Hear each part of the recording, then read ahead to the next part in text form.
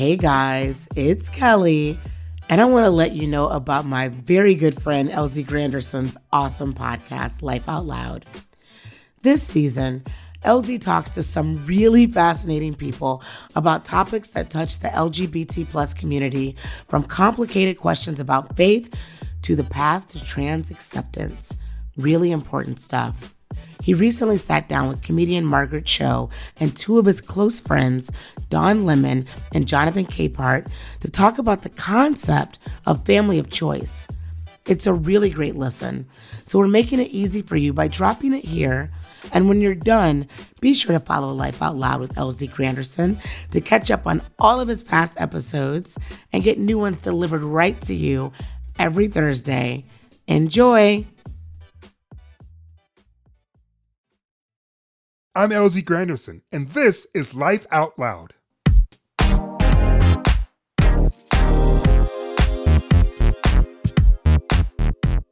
My friend Tony died from complications of AIDS when I was in college.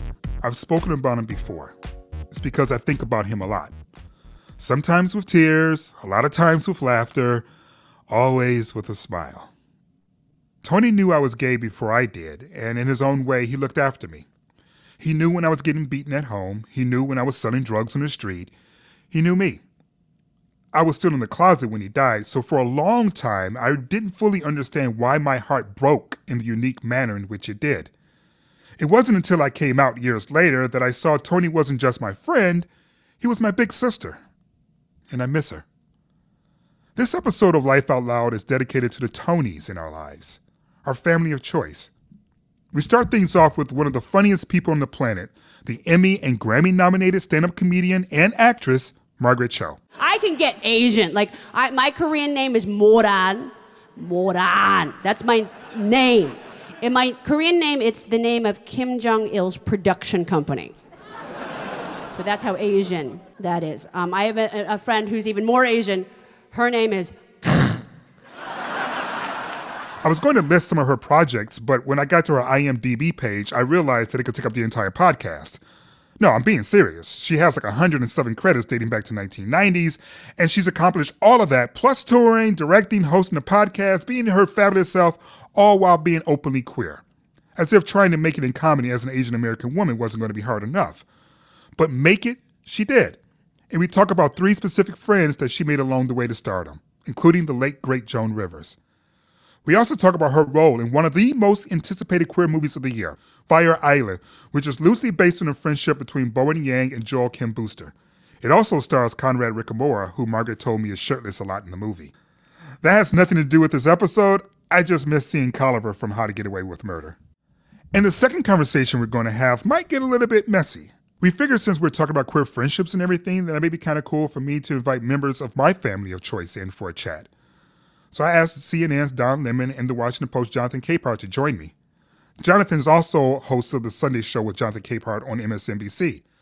We talk about the strength we get from our bond and some of the hurdles we face as 3 openly gay Black men in news media. But first, the amazing Margaret.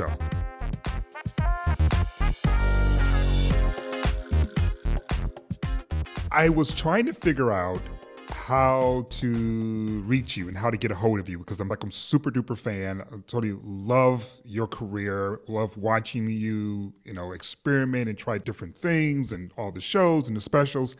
And so I reached out to a buddy of mine by the name of Ben Glebe. Oh, yeah. And I say, Ben, uh-huh, you're a comedian. Yeah.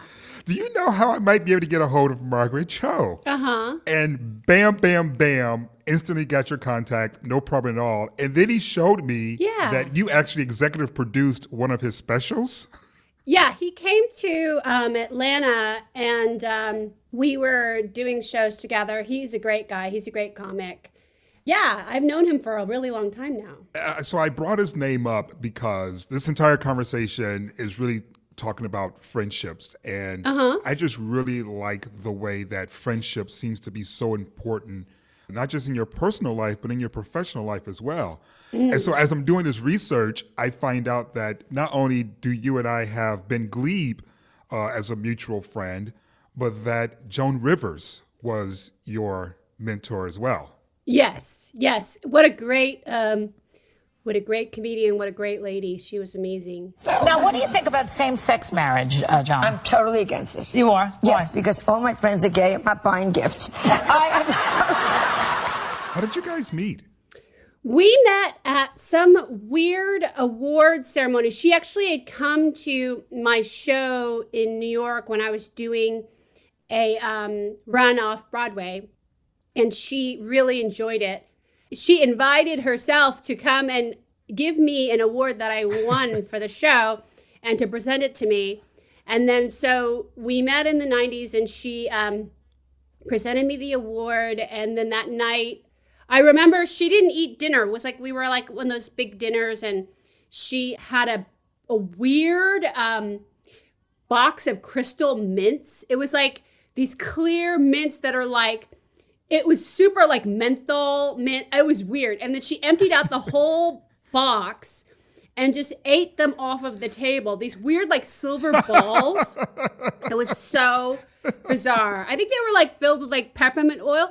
Did she use a knife and fork? No, she just like popped them one after the other with her fingers. And then she said that she had just launched a jewelry line on QVC.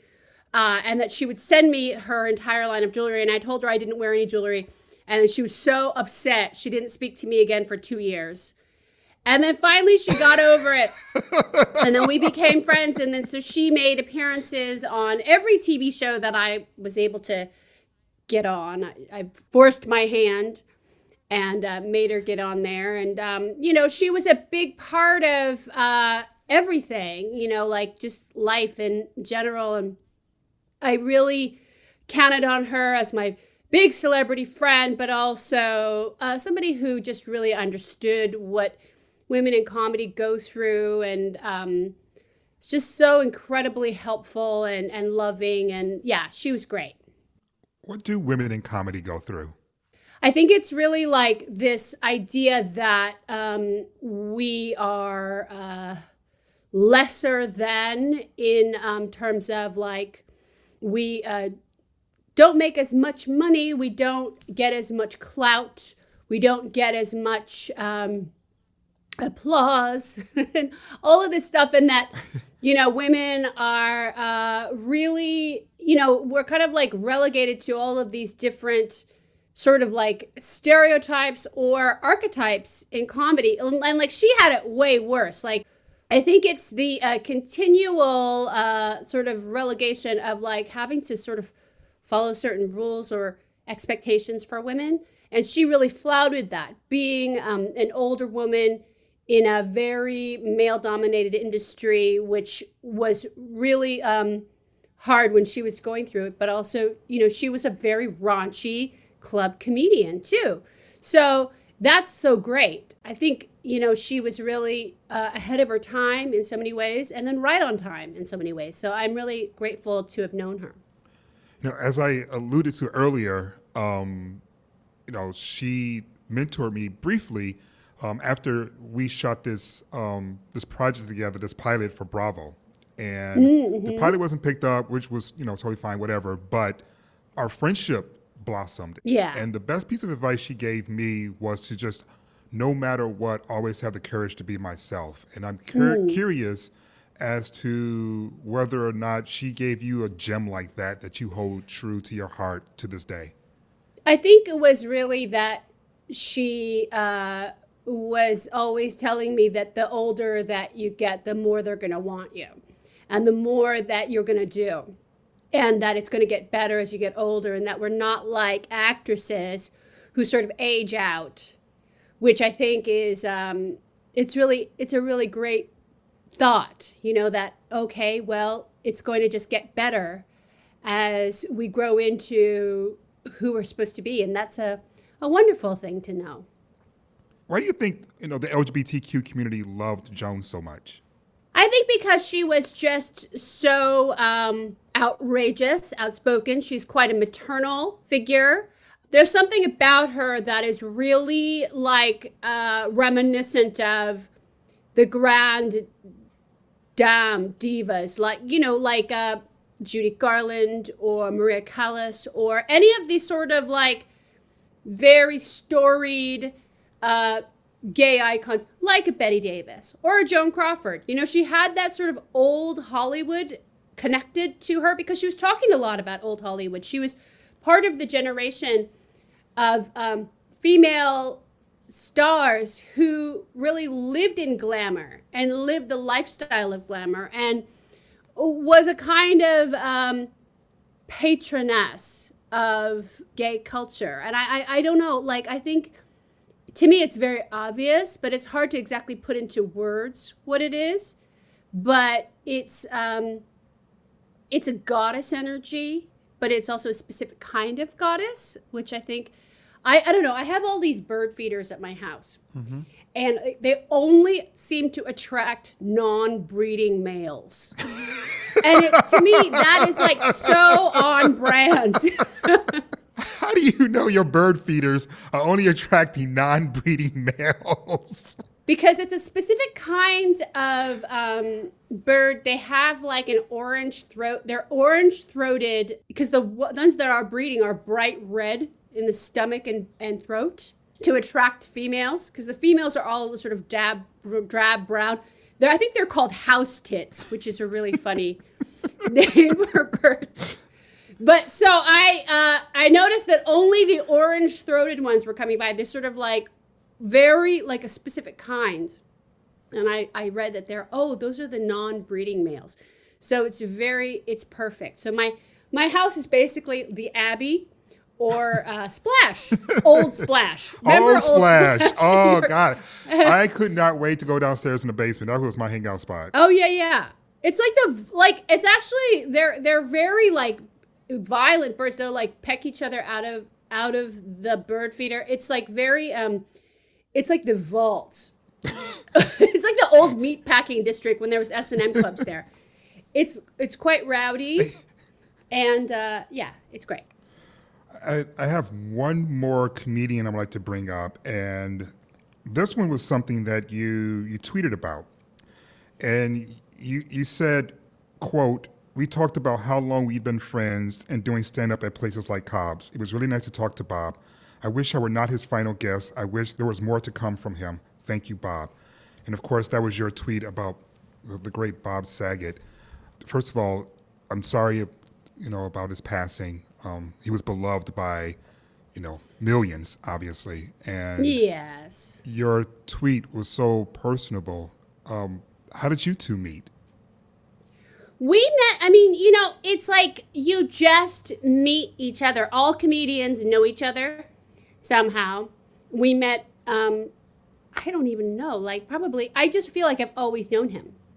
In San Francisco, at Cobb's or the Punchline or one of those clubs.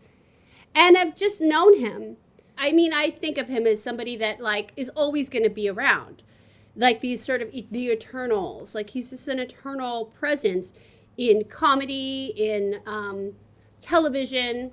It was a real shock to lose him, as it was for Louis Anderson, which I think I'm still processing. That's a very difficult thing to even think about.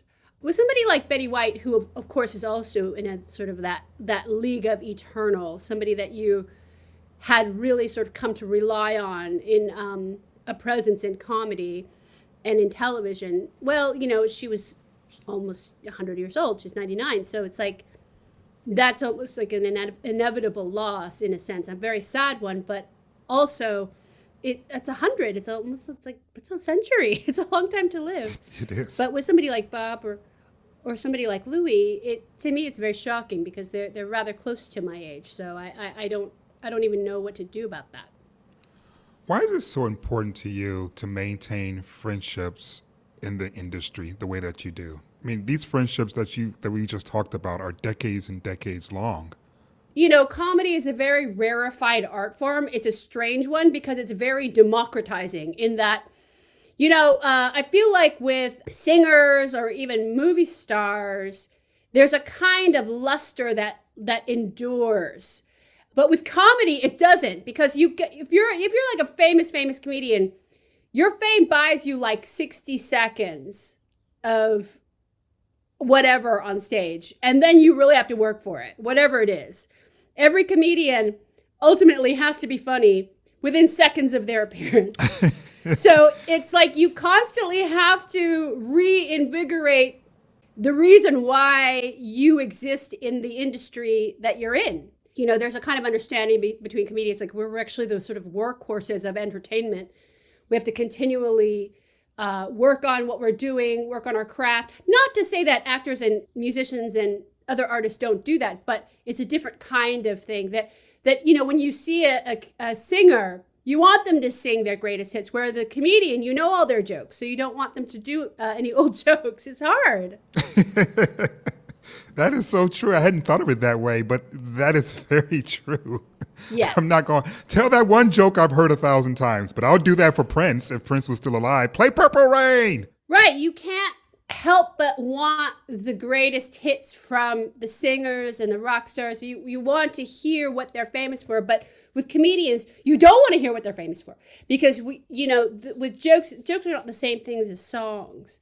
So, but in a sense, there is an essential joke that every comedian is known for, that existential joke. Every comedian has one existential joke that they keep repeating. Like, so mine is, I am not supposed to be here, but I am. I've kind of deviated from the path of Asianness, of Koreanness. I went into comedy. I went into it very young. I told my mother when I was 14 I wanted to be a comedian. And she said, oh, maybe it's better if you just die. So every joke is sort of based on that premise. Mm-hmm. Somebody like Jerry Seinfeld is like, his existential joke is it me? Am I the only one that sees this? And so every joke is sort of like, and there's not that many for comedians, because I think humor is based on a few questions that people ask in existence. So there's not that many questions that a comedian can really ask. There's not that many, but every comedian has sort of an essential joke. I love the way you described your core joke, if you will, that you're not supposed to be here, but you are. Yeah. Because I feel like that's my mentality just in life as an openly gay person. Right. Like, right. I'm not supposed to be in these spaces, but I am. Right. And then so your existence is a continual explanation of that idea, you know, and in creating new spaces to explore that idea.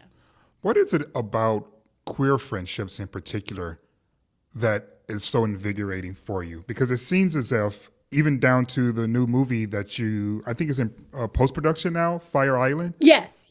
Seems to be really focused in on friendships and queer friendships. Right. Well, it's the chosen family, because a lot of times when you're growing up gay, your family of origin is not necessarily accepting of you entirely. I mean, I think that acceptance has grown over the years, but in general, queer people tend to choose other queer people as family. And that could be a lot of trauma bonding where I come from, which is trauma bonding from AIDS, homophobia, homophobic violence, gay bashing, a general disregard from society, you know, from being the butt of jokes, from comedies, from the beginning of cinema, you know, that the idea that we trauma bond because we exist in this very exclusive,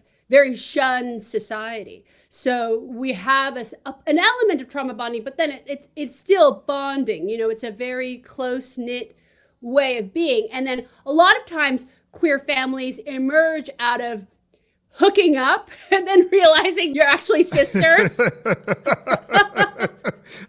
Which is really funny, I think. So now we're getting to the meat of it. Yeah. You know the entirety of a person. So are you suggesting that Grindr is really just Friendster for like the new generation?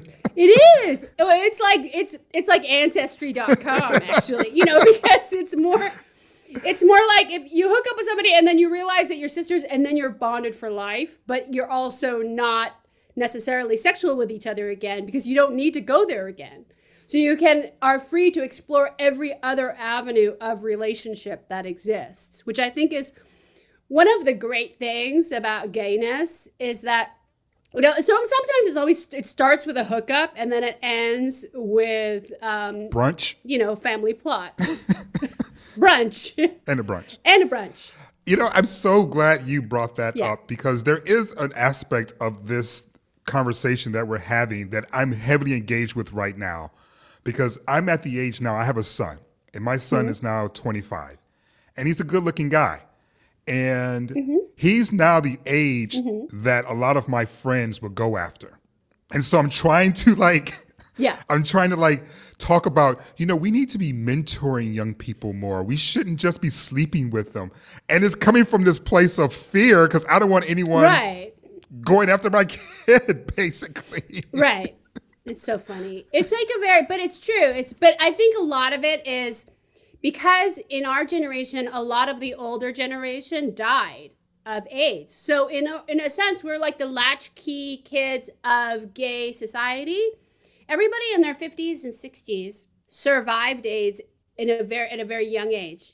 So the generation right above us are all dead. So we have a missing rung of the ladder that we had to reach over, in a sense, like we sort of survive without elders. We don't know what aging is supposed to be. It's a very strange generation to be in, because we are missing the people right above us. That is so true. So in a lot of ways, we sort of are feral, because we raised ourselves. And we're also sort of the first legal gays. Explain. So it's because I feel as if we're both in our 50s, and I feel as if I've spent most of my time out trying to become a legal gay. But you're saying that we are legal gays. Yeah, we're legally gay because it's like finally society has acknowledged the problem of homophobia and tried to rectify it. So we're like been alive during the time of, okay, now it's fine. Because I still remember negotiating weird conversations with lesbians who weren't out, saying like, well, I'm with this person. I'm with someone. And like never ever saying like what the gender of the person was, or, so there's like a weird like place of like, it's a second childhood in a sense, because you're growing up in a society that accepts gayness and expects gayness in a way. Like I'm watching Euphoria, which is so trippy. It's such a great show, Tremendous. But it's so mind expanding to think about like young people now who have so much leeway to really identify in any way they want. So you're straight? Kinda. Are you gay? Kinda. So you're bi? Well, I don't think of it that way. What do you mean? You never like thought about your sexuality before? Not in a particularly rigid way, no. To be gay, to be straight, to be trans, to be, like this character, Jules, who's trans, but she wears a binder. So she's like, transitioning and then changing the idea of transitioning. So it's a very evocative place to be in. And it's sort of like the cutting edge of where young people are. And young people expect that. But, as an older gay, I look at that and I'm like, oh, this is incredible. This is so mind expanding that this is happening. You refer to yourself several times as an older gay, but you don't say it with any sort of dread, as a lot of men would do. It's different with guys, because I think with men, there's so much invested in youth and vitality and youthful beauty and body culture. There's sort of like a lot of arenas that you can go in as a gay man in terms of typing and body and awareness. And I think it's like there's so much more expansive places to be in if you don't commit to being a bear or being a twink or, being whatever it is that society sort of relegates gay men as. There's so much more to be. I think that there's always safety in numbers too. So there's this idea that, okay, if I can be this, that it's like safer for me. But I don't know if it necessarily serves our own self-worth because then you start to sort of compare and despair. So it's a very difficult place to be in, I think. For gay men, body culture has always been very, very difficult to maneuver. And so it's something that I've witnessed for many years as saying, oh, that's got to be like the roughest place. And yet it's all self-inflicted. It's like self-inflicted trauma. Like no one's doing that to us but us. Right. But it's a kind of like where the patriarchy really inflicts itself on gay culture. You know, it's where our sort of like, it's where our daddy issues really come out, you know? And it's hard to figure that out because it's like, oh, we're doing it to ourselves, but really, are we? It's still coming from the outside in some way. Like, it's almost like, well, if you can't be heteronormative, then you have to conform in some way. So it's still society inflicting its pains on us. It's very sinister. Do you foresee now that, you know, we're the generation of legal gays and theoretically speaking anyway, you know, as the generations after us continue to grow and come into their own, there's less and less of a grip of those norms on those generations. Yes. Do you think we might be the last generation? I don't think we're going to be the last, but I think that we're going to be witnessing a change. I mean, I see a change already, which is great. I think the awareness of it has really changed us.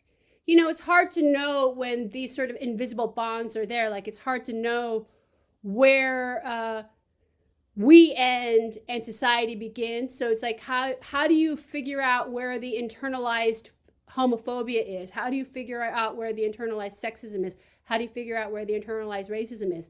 It's like trying to figure out those things of where do I achieve autonomy? Where can I have autonomy from these isms? And so, you know, we're learning. And we learn that from young people.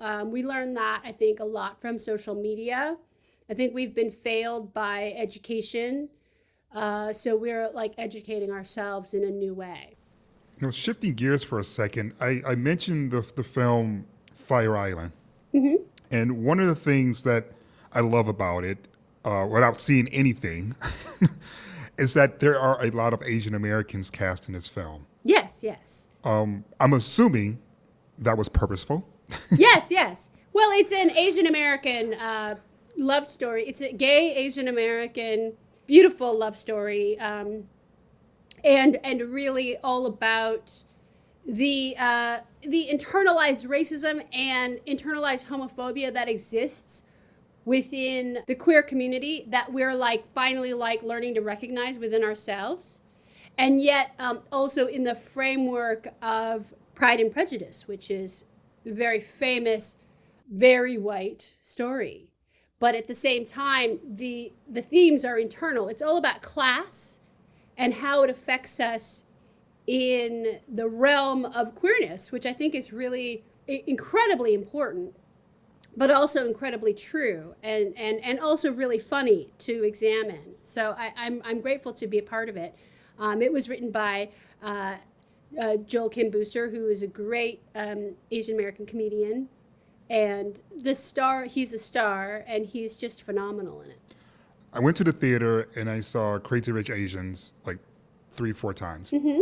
And I was trying to figure out, was I seeing it that many times because Henry is so hot? Mm-hmm. Was I seeing it that many times because the film was that great? Or was I seeing it that many times because I wanted to be purposeful in making some sort of statement in terms of supporting films like that? And I would like to think we're getting to the point in which we don't have to politicize our cinematic viewing, but I don't think we're anywhere near that place as a queer culture, and definitely not in terms of being racial minorities. My question to you is, does it matter to you as an artist why someone's coming to see your work? Yeah, I mean, I think it matters. It definitely matters. Like, and I return to certain films for visibility purposes continually. Like, I continue to return to the film Sunday, Bloody Sunday, which is a great film about bisexuality. It's by the incredible John Schlesinger, who directed Midnight Cowboy. Also, strangely, covertly about bisexuality. It sure But is. probably more about gay love. But Sunday Bloody Sunday, I really return to continually over and over. It's because I want to feel seen.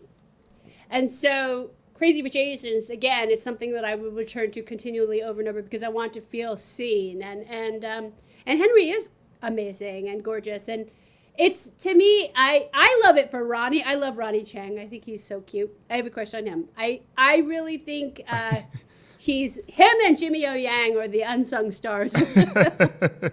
They're so funny in it. But I think it's like seeing things for political reasons it's a very deep need to want to feel validated in society. And to discount that is to discount our identity. So I always return to films like this because it grounds me in a sense of feeling seen, feeling validated, especially in a film like Sunday Bloody Sunday because it's like, I think it's 1968. So that to me is like a very deep acknowledgement of like, oh, we've existed since I was born, so we must continue to exist. So it's a very great thing. Is it exhausting though? Like, I'll be honest with you. I get tired of making sure I'm there opening weekend for all the black movies. Like, I'm like, do I really need to see this right now? And I was like going, yes, because opening weekend is important and I have to support. Yes, and it's pleasurable. Like, it's pleasurable. Like, I just love movies and I love getting to see Shang-Chi in the theater, and I love getting to go and seeing and supporting these artists that I love. And it is exhausting, but it's also it's a pleasant exhaustion because I'm going to go to the movies anyway. So why not? Is there a project that you haven't done, which doesn't seem possible because you've been so prolific in your career, but is there a project that you haven't done that you want to push yourself? You know, whether it is, cinematic or whether it's like theatrical, like is there some expression of Margaret Cho that hasn't transpired yet? Well, I did a short last year called Koreatown Ghost Story, and I loved it. When you and Edward were kids, your parents and I made a pact. We promised you and Edward to each other. A mother can't provide everything. The best husbands are dead husbands. We're in the process of development now, but I would love to do more horror, because I love the genre. I think that there's a lot of like intense feeling and intense like stuff, psychological need that comes out in horror. Like I love Jordan Peele and all that he's done with horror. I think Get Out and Us are such important films because they're really getting to the root of a real problem that is really an intense feeling of fear. So, I mean, I've always been a big fan of Asian horror because I think like Japanese horror, Korean horror exists because we do have a spirit element in society that is real to us. So we kind of deal with these like existential fears in a very real way. And I think in American film that racism is perfectly encapsulated in the metaphor of horror, because in horror it's like horror films are really about somebody finding the strength within themselves to overcome. I think comedy, it's always often like, we think, oh, it's always funny, but it's the truth of comedy that really pushes it forward. And I think in the truth in horror is really what pushes it forward. What's been the trickiest aspect for you to navigate over the course of your career? And I know I'm asking you to try to like split the baby, and forgive me, but it is interesting to me because you have so much going on because you are a woman in comedy. You are, part of the LGBTQ community. You are Asian American. And what you talked about earlier, you're not supposed to be here. I won't say that, but I will say, hey, this is unusual. And it still seems to be unusual, even though like Bowen Yang is, obviously blowing up on SNL, and Conrad Ricamora blew up on How to Get Away with Murder, and I love him, by the way. So if you talk to him, he's so beautiful. Oh my God, he has all of these muscles in his back that I didn't know existed. God. He's so gorgeous. Like he's such a great guy too. He is so fun. And so sweet. Margaret, I am a married man. You cannot hook us up. Stop it. I know. No, but as delightful as he is on screen, he is so delightful on set and in life. And what a great guy! I love him. We had the best time working together. We laughed so much. But yeah, it's like, I think what the hardest thing is really dealing with invisibility and the idea of racism as invisibility. Because how do you counteract invisibility? It's like, how do you become visible? That's a very strange place to be in. And so that's probably been the eternal struggle of trying to learn how to become visible. And that's pretty much it. Absolutely. Margaret Cho, thank you so much for your time and your humor and just always just showing up even though you're not supposed to be there. Oh, thank you very much. Thank you.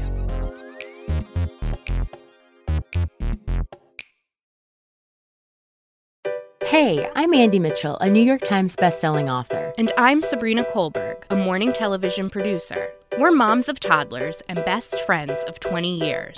And we both love to talk about being parents, yes, but also pop culture. So we're combining our two interests by talking to celebrities, writers, and fellow scholars of TV and movies. Cinema, really. About what we all can learn from the fictional moms we love to watch. From ABC Audio and Good Morning America, Pop Culture Moms is out now wherever you listen to podcasts. One of the hardest stories I've ever had to cover was the murder of Michael Brown. Speaking with Black residents, sharing what it's like for them to be in Ferguson, Missouri, the raw emotions of it all, the protests, the fires and riots, tear gas. After the death of Trayvon Martin, I had hoped that we were much further along, but we weren't. I was on the CNN set in Ferguson with Don Lemon for much of Michael's funeral, and we spent a great deal of time trying to speak honestly about where we were as a country with regards to race, where we are now. Self-care is a phrase that we hear a lot, thanks to COVID and everything. And my friendships with Don and Jonathan is an essential part of my own self-care. Relatively speaking, there's not a whole lot of us, openly gay Black men in news media. Lord knows I've been to enough fundraisers with Jonathan to make me wonder if there were any other gay Black men in news media besides the three of us. That's why it's so good to have these two as part of my chosen family. There's like this telepathy between us because of our shared experience. If we're making eye contact, we're basically blinking in Morse code. And when one of us succeeds, it feels as if we all do. I didn't have that growing up, but it sure as hell is nice to have that today. In our conversation, we talk about work and mentoring and what it's like being in an interracial relationship while covering race in America.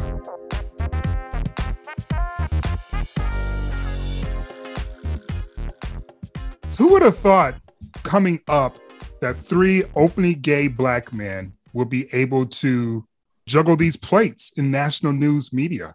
This is like crazy. I feel like this is what James Baldwin was pushing for this to be normalized. Or am I overstating the fact? Because when I think about it, it ain't like there's a whole bunch of us. Most of us on the Zoom call. I was going to say, who are we missing? Look, I think you two are killing the game. I've been at the same network for 16 years almost. And I mean, finally got to prime time. LZ, we used to share that network together. You would be on my show. And I just feel like you guys are killing the game. Like you're out here trying new things, doing new things, moving around, doing your own thing. So I feel like you guys are living the dream more than I am, especially James Baldwin's dream.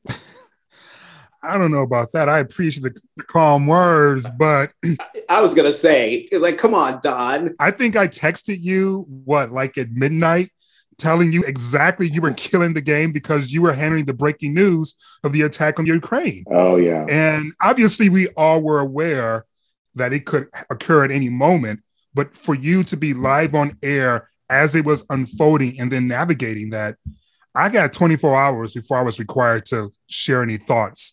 And I had time to read books and time to view previous interviews. You had to navigate that in real time. That, to me, is killing the game.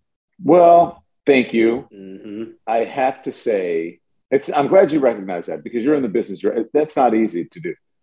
And you just have to remain calm. And then also when you have, explosions going off and correspondents who are putting on flak jackets, and they're in different regions of names that you haven't pronounced in years, like, you know, all kinds of things that you have no idea. People are talking to you in your head, and they're delivering papers off camera, and it's really tough, but you just remain calm.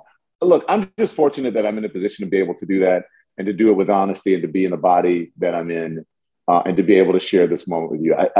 Honestly, I just live in gratitude, and thank you for that. But I'm honestly, I'm in awe of you too. I really am in awe of you too. And I think that's why we have such a great friendship, because there's a mutual respect, mutual admiration.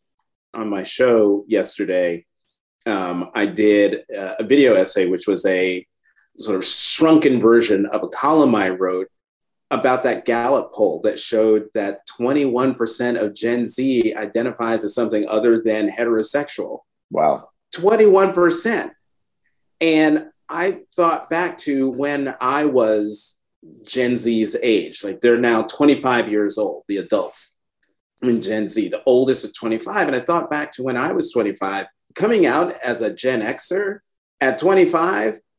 Remember when that coming out was a political act? Yeah. Yes. That you did that for visibility. You did that. And it was scary. Yeah. Because there weren't that many people around you who were also out. And so I thought back on that, and thought back on how, you know, people say actions speak louder than words. Well, back then we were fighting for the words. Right. We were fighting for people to hear us and see us. And it took people coming out.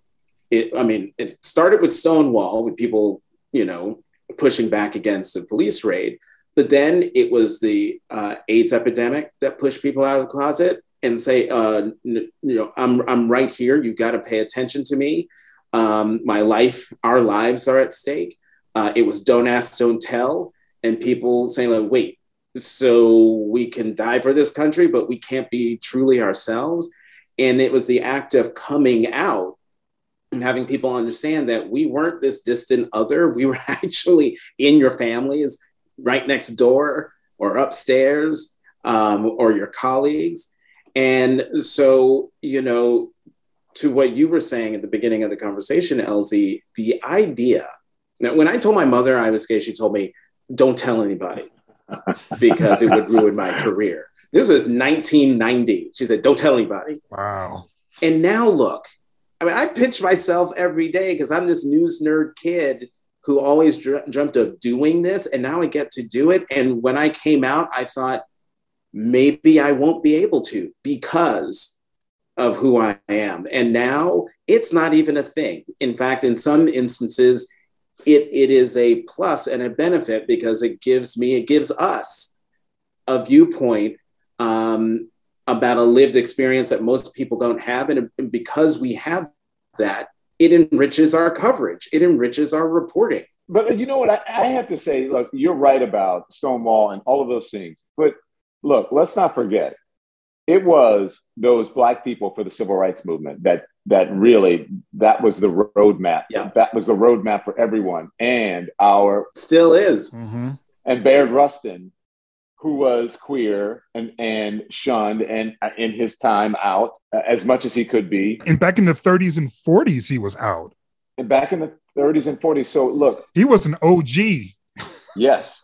And so we have to look at the civil rights movement. Yes, he's an OG. So we're here. And if we weren't doing what we're doing, then we wouldn't be living up to and paying the homage to those people and all of those efforts that we should be. So I think we should be doing that. And I feel like we can be doing a lot more.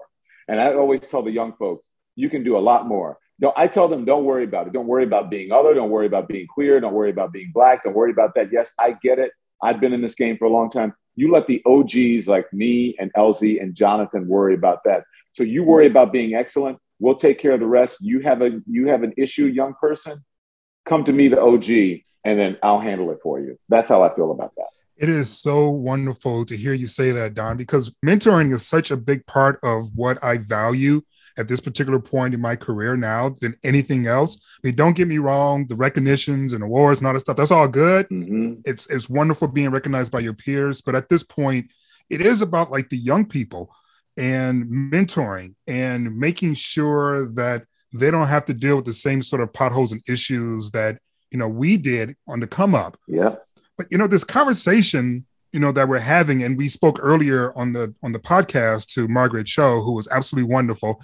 And we talked about how important friendships have been throughout her career. And she talked about Bob Saget, and it's about Joan Rivers and all these wonderful names. And you two, whether it's talking to you directly or just seeing your presence, whether it's in print or on television, has been so instrumental in my own development. And I'm just curious from the two of your perspective, and let's start with Jonathan with this question. When you think about all the pieces that went into building your career and where you are in life right now, where do you put family of choice?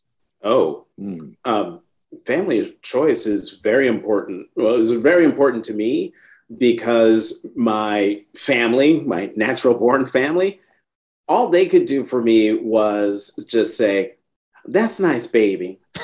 "Oh, well, you're going to do it, baby." At least you get that. Well, but the point I'm making is I am the only writer, the only journalist in my family.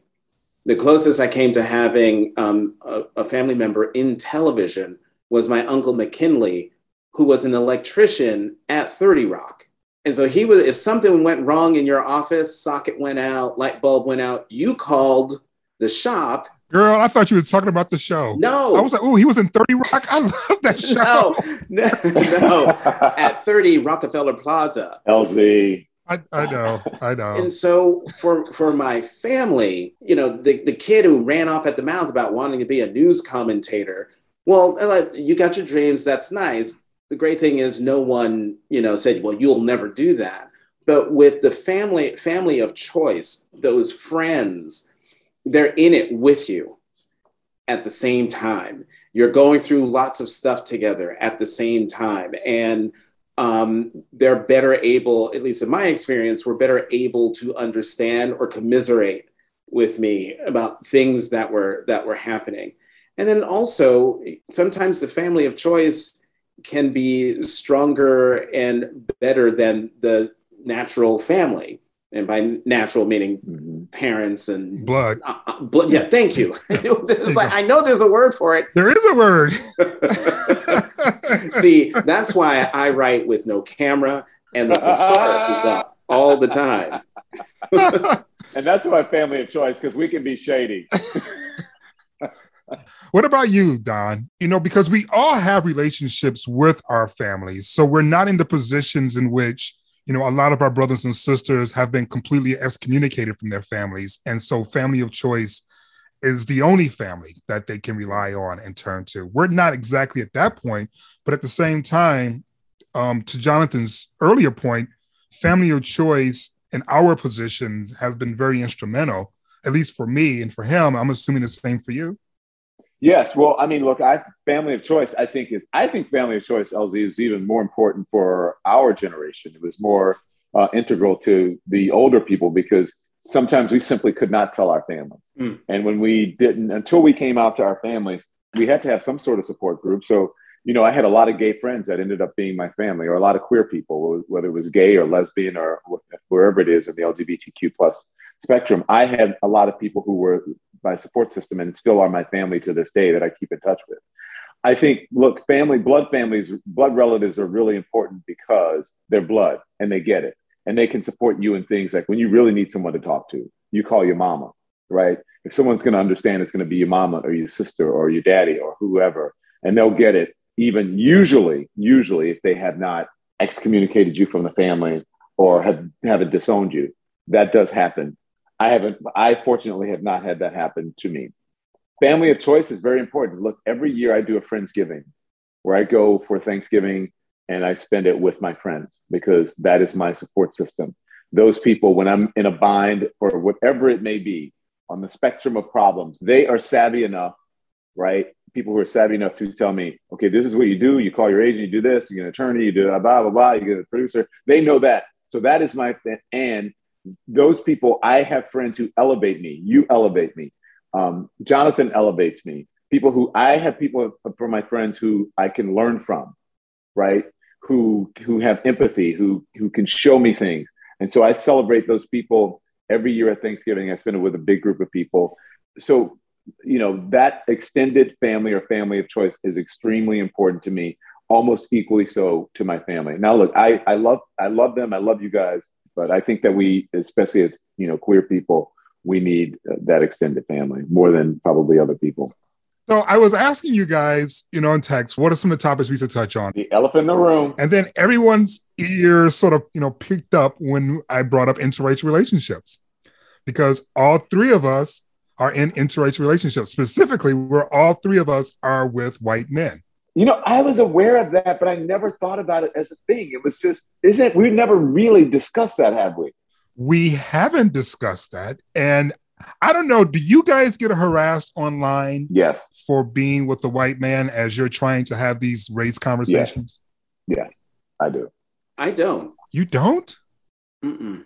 I can't speak to Don's experience, but I get people either through my DMs or just directly, like either on Twitter or Gram or whatever social media happens to be, questioning my blackness because not only am I gay, but I'm with a white man.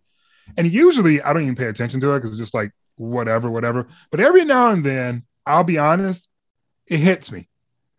It does hit me. Not because I feel guilty or because I feel as if I've betrayed some aspect of my identity, but only because I have had so many conversations with Black women and what they perceive as to be feeling as if they've been shunned or rejected because of Black men preferring or dating people outside of the Black race.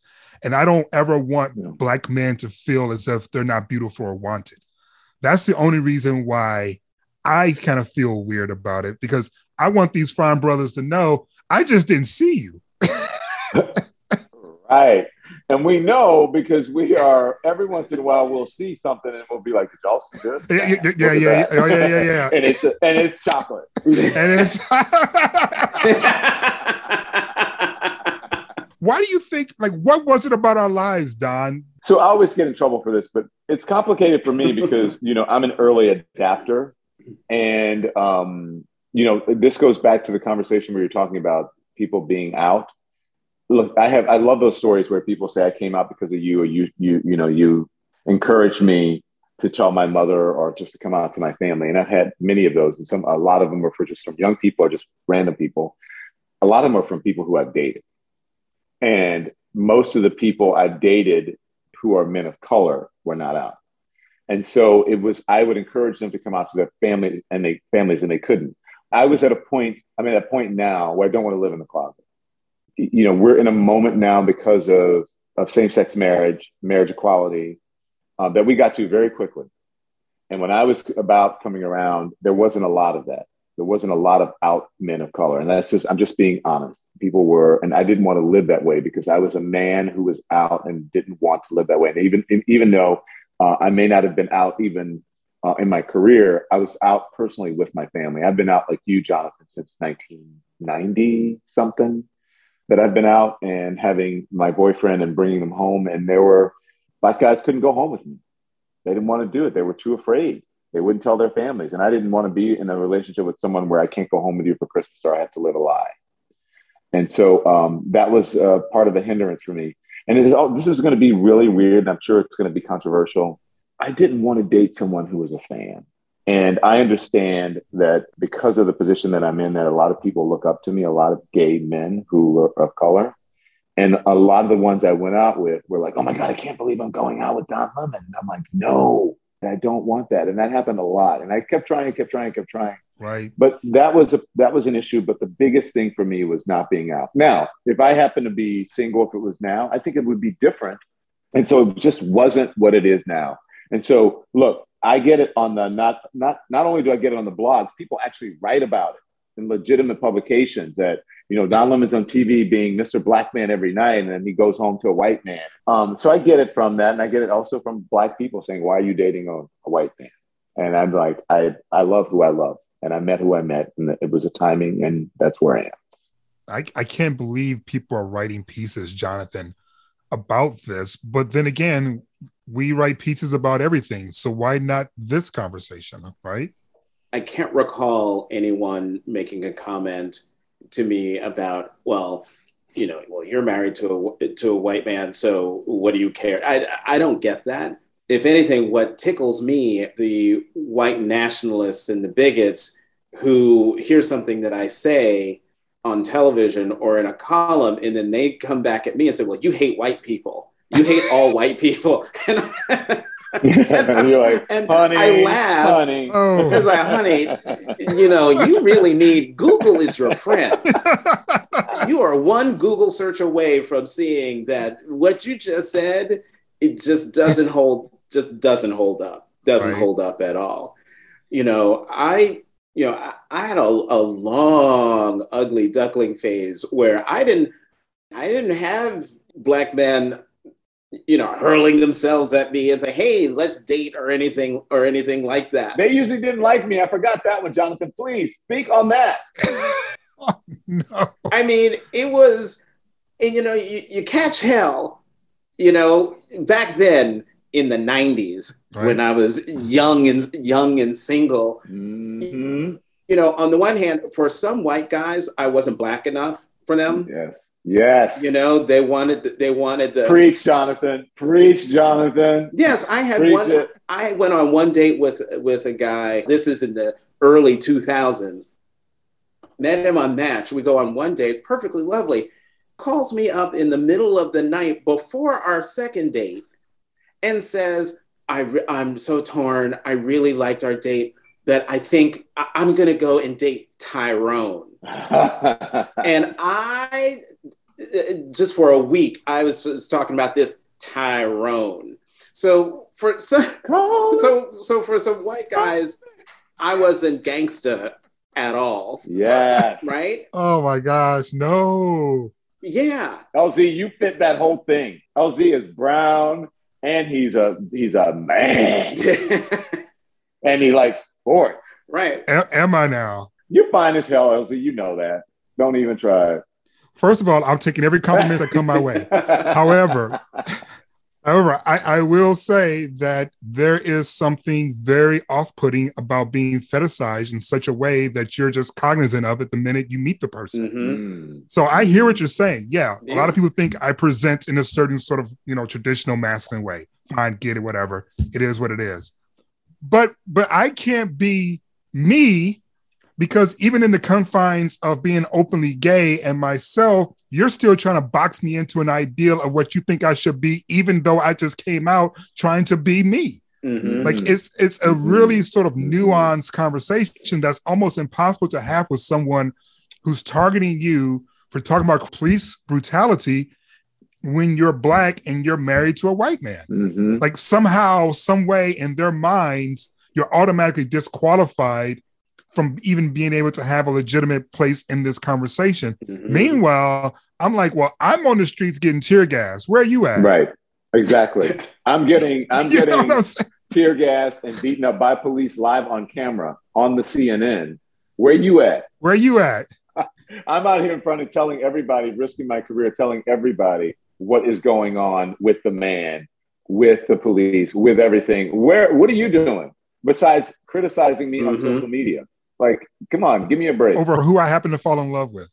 And who I happen to fall in love with. But It's so weird, though. I mean, I don't think people realize how tough it is for us to be able to navigate not only who we are as gay black men, meaning our sexuality and dating, whatever, but also to navigate the professional world of journalism, of television, of print, of radio, of this whole media system. I mean, come on now. Am I lying? No, you're not. There are times that I'm sitting there and I go, okay, I'm an op-ed columnist, right? Mm-hmm. For like this prestigious legacy newspaper, the LA Times. I know who our target audiences are, from the different perspectives, from a racial dynamic, from a socioeconomic dynamic, obviously LGBTQ plus issues, the whole nine. And I'm constantly going, okay, now I've been gay twice already this month. Let me go on and be black now. Yeah. Like how to do. And it's like, ooh, but I need to write about inflation. Ooh, but if I write about inflation, that means I can't be gay or black this week. Yeah. Is everything gonna be all right? Yep. Yep. Last question for you, gentlemen, because as I said, the conversation, this episode, if you will, is about friendships, and I just love our friendship and, support that we offer for one another.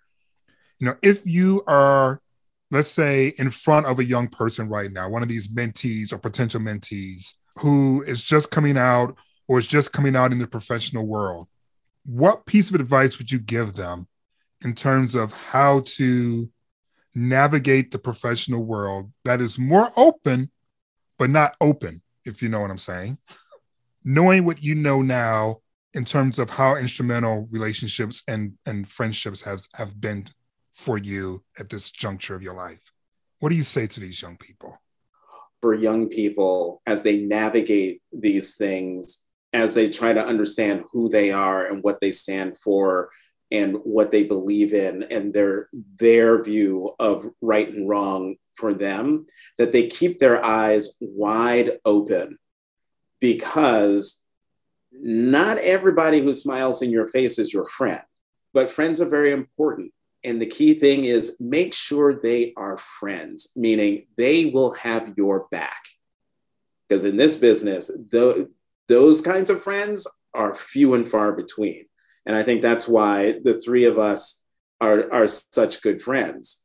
My biggest piece of advice is, like you said, if you get in this business because you think it's glamorous, you want to be a star, then you're doing it for the wrong reasons. Okay. Now, I'm just talking about for people who are coming up in this particular business and whatever business that you're in. Mm-hmm. But you're going to have to work hard. Number one thing is work hard. And number two thing, I think, is that nobody has to believe in your dream but you. Mm-hmm. That's a TD Jakes has a thing called About Dreams. And he says, look at your neighbor and say, hey, neighbor, you don't have to believe in my dream. And you don't, right? And then he goes on and he says, now I just want the people who are on a mission, the people who are crazy or insane, who have unbelievable faith. Look at your neighbor and say, you don't have to believe in my dream. You have to have that kind of passion in order to succeed, especially if you want to reach the highest levels of whatever career that you choose, whatever your chosen career path is. You have to have that kind of passion, you believing in your dream. Number two, believing in yourself, working extremely hard, not trusting everybody, and not telling your business to everybody. And so you go home, you go to work. When the boss says, would you like to? You say yes before they finish the sentence.